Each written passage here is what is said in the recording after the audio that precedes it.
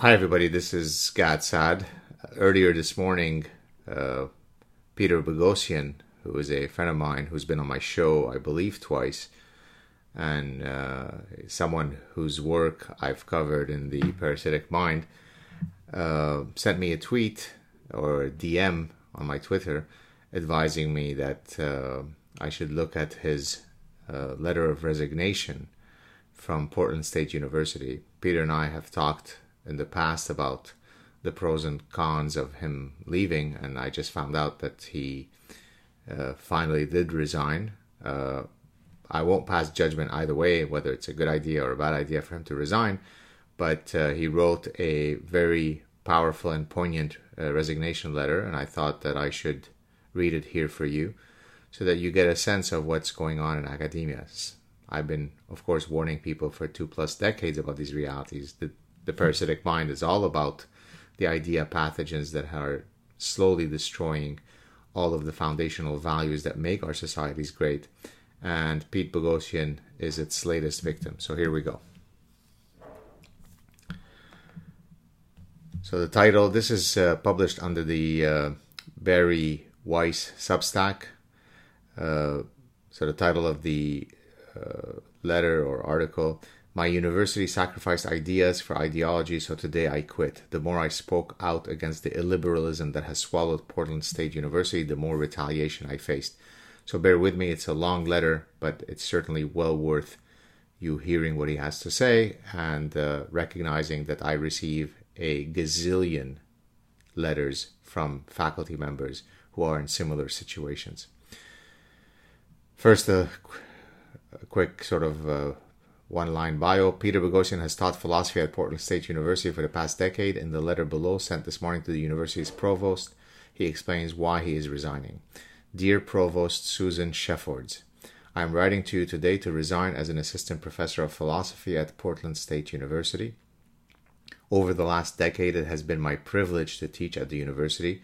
My specialties are critical thinking, ethics, and the Socratic method, and I teach classes like science and pseudoscience and the philosophy of education. But in addition to exploring classic philosophers and traditional texts, I've invited a wide range of guest lecturers to address my classes, from flat earthers to Christian apologists to global climate skeptics to Occupy Wall Street advocates. I'm proud of my work. I invited those speakers not because I agreed with their worldviews, but primarily because I didn't. From those messy and difficult conversations, I've seen the best of what our students can achieve: questioning beliefs while respecting believers, staying even-tempered in challenging circumstances, and even changing their minds. I never once believed, nor do I now, that the purpose of instruction was to lead my students to a particular conclusion. Rather, I sought to create the conditions for rigorous thought, to help them gain the tools to hunt and furrow for their own conclusions. This is why I became a teacher and why I love teaching. But brick by brick, the university has made this kind of intellectual exploration impossible. It has transformed a bastion of free inquiry into a social justice factory, whose only inputs were race, gender, and victimhood, and whose only outputs were grievance and division.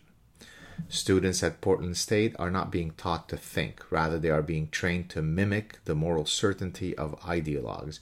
Faculty and administrators have abdicated the university's truth-seeking mission and instead drive intolerance of divergent beliefs and opinions. This has created a culture of offense where students are now afraid to speak openly and honestly. I noticed signs of the illiberalism that has now fully swallowed the academy quite early during my time at Portland State. I witnessed students refusing to engage with different points of view. Questions from faculty at diversity trainings that challenged approved narratives were instantly dismissed. Those who asked for evidence to justify new institutional policies were accused of microaggressions, and professors were accused of bigotry for assigning canonical texts written by philosophers who happen to have been European and male. At first, I didn't realize how systemic this was, and I believed that I could question this new culture. So I began asking questions. What is the evidence that trigger warnings and safe spaces contribute to student learning? Why should racial consciousness be the lens through which we view our role as educators? How do we decide that cultural appropriation is immoral? Unlike my colleagues, I asked these questions out loud and in public. I decided to study the new values that were engulfing Portland State and so many other educational institutions, values that sound wonderful like diversity, equity, and inclusion, but might actually be just the opposite. The more I read the primary source material produced by critical theorists, the more I suspected that their conclusions reflected the postulates of an ideology, not insights based on evidence. I began networking with student groups who had similar concerns and brought in speakers to explore these subjects from a critical perspective. And it became increasingly clear to me that the incidents of illiberalism I had witnessed over the years were not just isolated incidents, but part of an institution-wide problem. The more I spoke out about these issues, the more retaliation I faced. Early in the 2016-17 academic year, a former student complained about me, and the university initiated a Title IX investigation. Title IX investigations are a part of federal law designed to protect, quote, people from discrimination based on sex in education programs or activities that receive federal financial assistance, close quote. My accuser, a white male, made a slew of baseless accusations against me, which university confidentiality rules unfortunately prohibit me from discussing further. What I can share is that students of mine who were interviewed during the process told me the Title IX investigator asked them if they knew anything about me beating my wife and children. This horrifying accusation soon became a widespread rumor. With Title IX investigations, there is no due process, so I didn't have access to the particular accusations, the ability to confront my accuser, and I had no opportunity to defend myself. Finally, the results of the investigation were revealed in December 2017. Here are the last two sentences of the report. Quote, Global Diversity and Inclusion finds there is insufficient evidence that Boghossian violated PSU's, meaning Portland State University's, prohibited discrimination and harassment policy. GDI recommends Boghossian receive coaching, close quotes.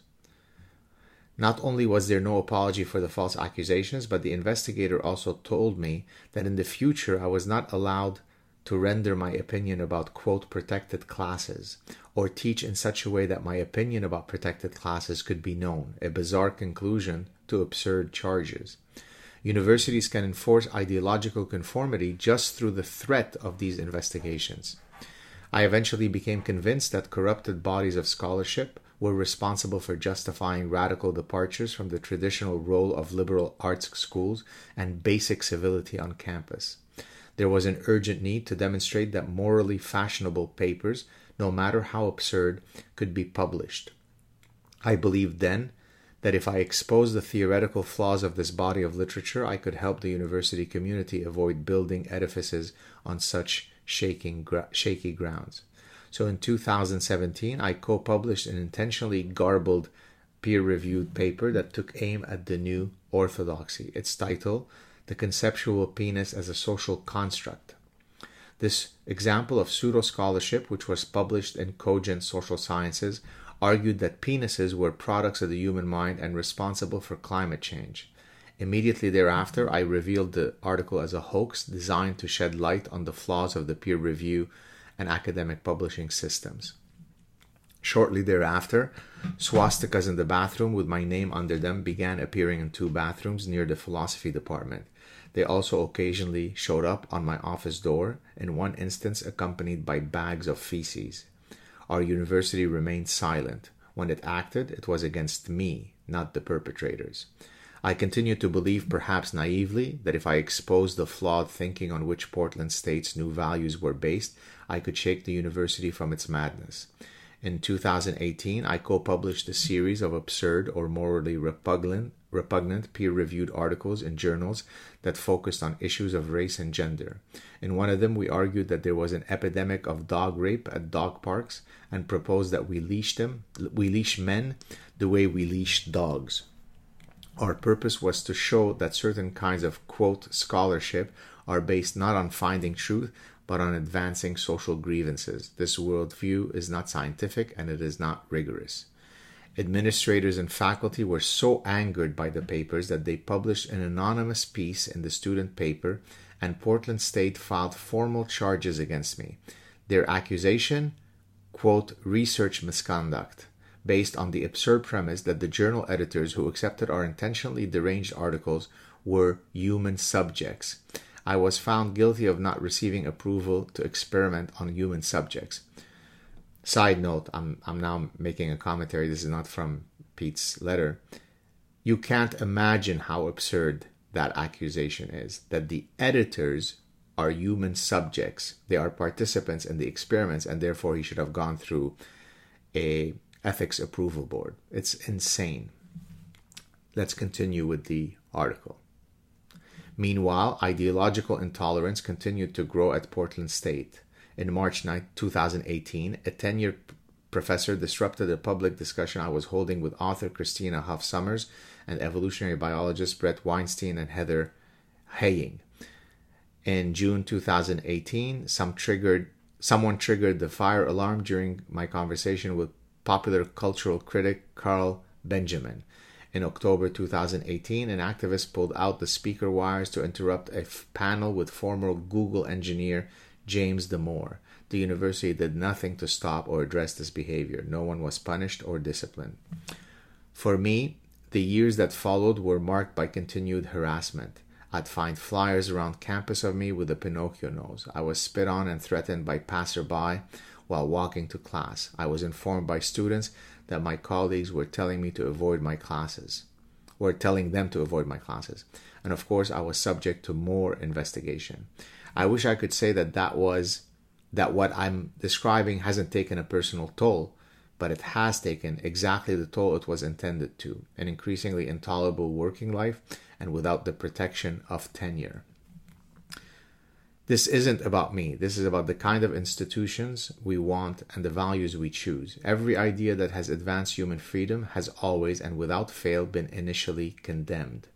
As individuals, we often seem incapable of remembering this lesson, but that is exactly what our institutions are, to remind us that the freedom to question is our fundamental right. Educational institutions should remind us that that right is also our duty. Portland State University has failed in fulfilling this duty. In doing so, it has failed not only its students, but the public that supports it. While I'm grateful for the opportunity to have taught at Portland State for over a decade, it has become clear to me that this institution is no place for people who intend to think freely and explore ideas. This is not the outcome I wanted, but I feel morally obligated to make this choice. For 10 years, I have taught my students the importance of living by your principles. One of mine is to defend our system of liberal education from those who seek to destroy it. Who would I be if I didn't? Sincerely, Peter Boghossian. So let me now mention a few additional things. Just this past weekend, I posted a tweet in response to a Afghan refugee who was complaining that he wasn't receiving sufficient amount of food, although he began his tweet by saying, I'm not complaining, but I will proceed to complain. And so I wrote a tweet, a very polite tweet, where I questioned the idea of not having gratitude for a country that has freed you from, a hell. And I contrasted it to the type of gratitude that other immigrants exhibit, such as us when we came from Lebanon, another hellhole. And then I did a very thorough, dispassionate, sad truth clip where I explained my position further, and I explained the importance of gratitude and integrity. In Arabic, we say sharaf. Well, you can't imagine the level of vitriol that I received. You fat Jew, although I'm hardly fat, although I do remain Jewish and will do so for forevermore. You Jew, you Zionist, you pig, you're a disgrace to your students. What do my students have to do with me taking a position? A professor from University of California, Santa Cruz, started insulting me in ways that you can't imagine it happening in a high school, yard. And his sort of icing on the cake is when, and forgive me, this is rather a vulgar term, he wrote, "Gargle my balls." So a fellow professor, is so indignant at the fact that I might suggest that refugees, and I am a refugee.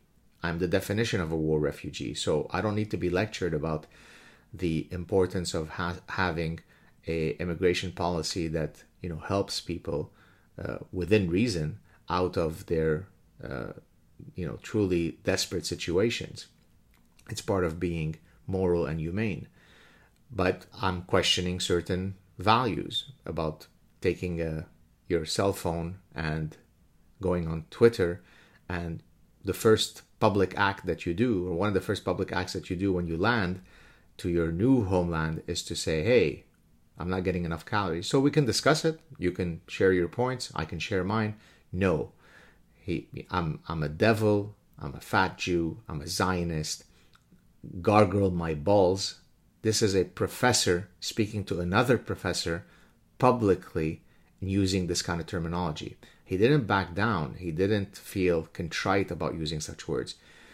I am so repugnant to him because I hold a different point of view. We should have an open door policy and let in 100,000, 500,000, 5 million, because the US is evil, and therefore there is no other outcome than to be open to all prospective refugees. That's one form of extremism where you truly believe in a, completely unshackled open door immigration policy.